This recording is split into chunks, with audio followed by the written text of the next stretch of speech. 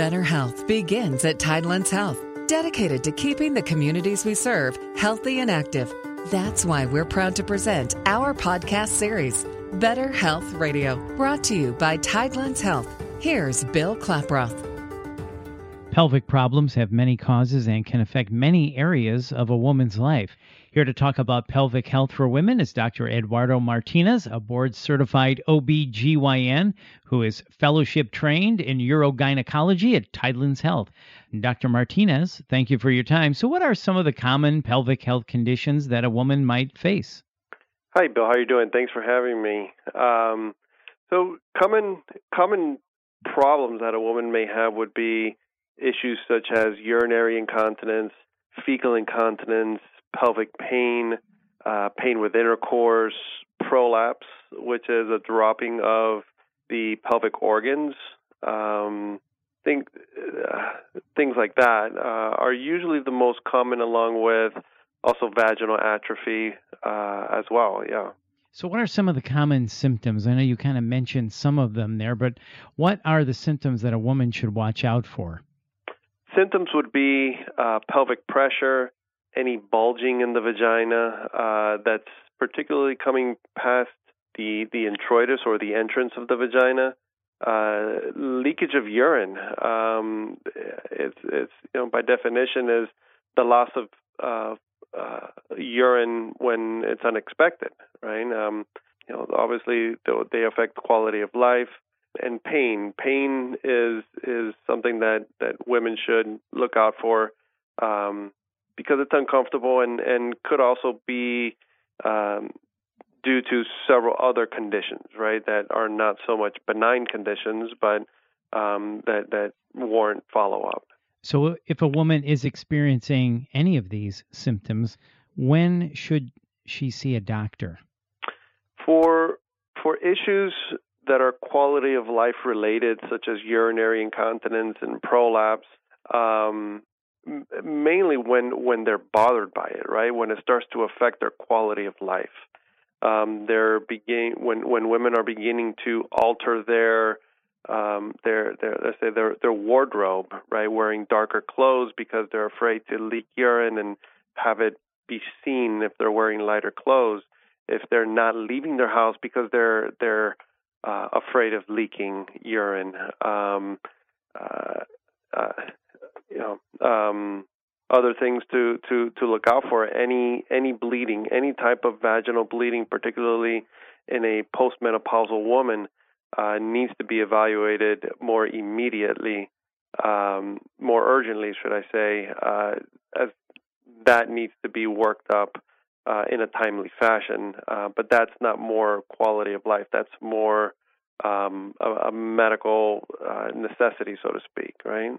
Right. So in most cases, and I know this is the general question, how do you go about treating these type of pelvic health conditions? Okay. So when you talk about quality of life issues, and the most common ones would be incontinence, urinary incontinence, and pelvic organ prolapse.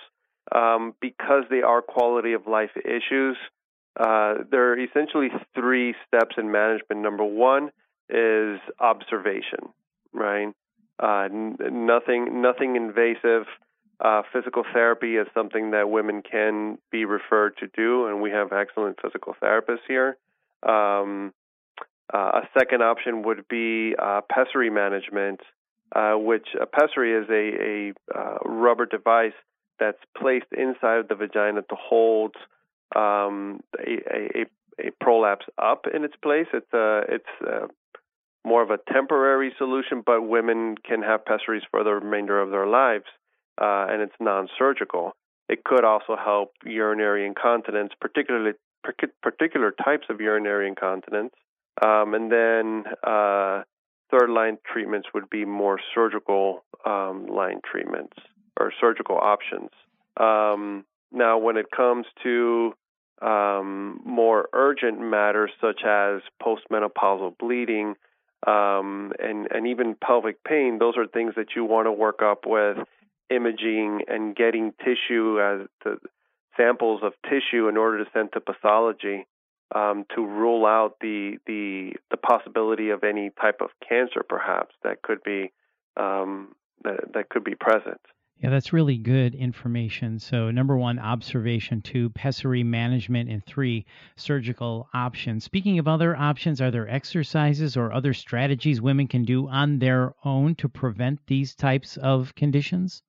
I'm a big proponent of the Kegels, right?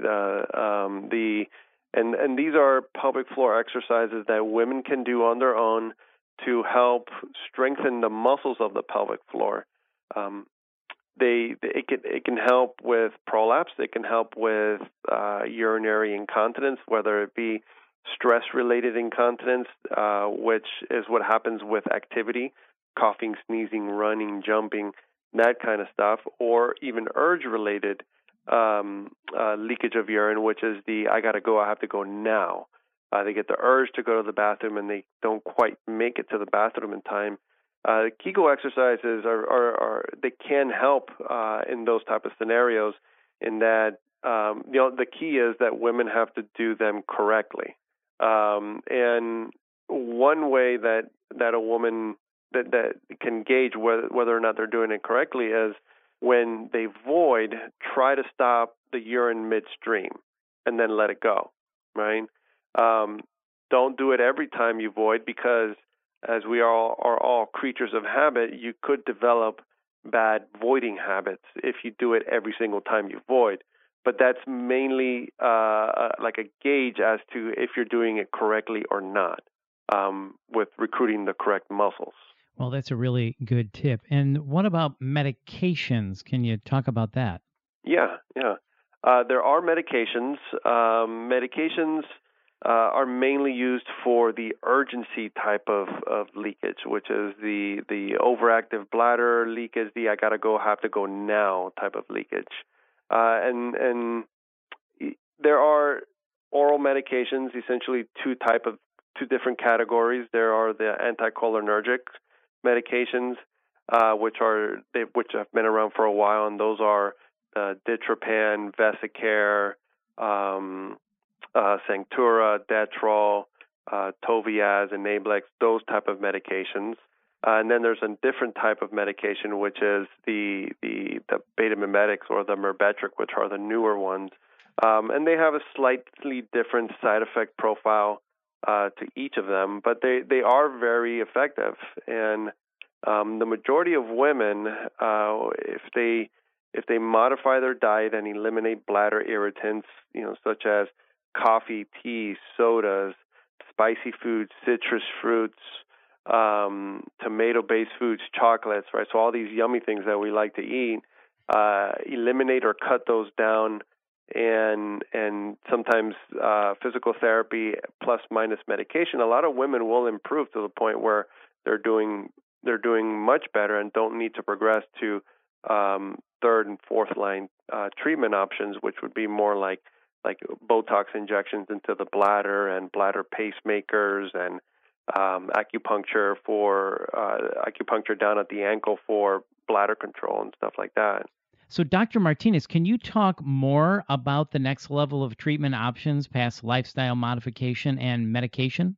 So past medications. So we've exhausted the lifestyle modifications and the pelvic floor exercises, and then we've tried our medications. Further along the line, injecting Botox into the bladder itself. The goal there is to relax the bladder. We could also do it's essentially like an acupuncture of the of a nerve that goes right behind the ankle, and that nerve actually tracks all the way back up to where the bladder is. And those are like acupuncture sessions. You do one session a week for 12 weeks. As the regimen, and then there's a maintenance regimen after that, about every 3 months or so, just to keep the bladder on track. And then there's another option, which is a bladder pacemaker, which are little electrodes that are inserted into the tailbone, and they actually they stimulate the nerve that goes to the bladder itself. And it's made by the same company that makes cardiac pacemakers. and it's a very good option. More further down the line of the algorithm, right, of the treatment algorithm for patients, but it's a very good option. So it sounds like there's a lot of treatment options available for women who are experiencing pelvic health conditions. Well, thank you so much for this very informative podcast, Dr.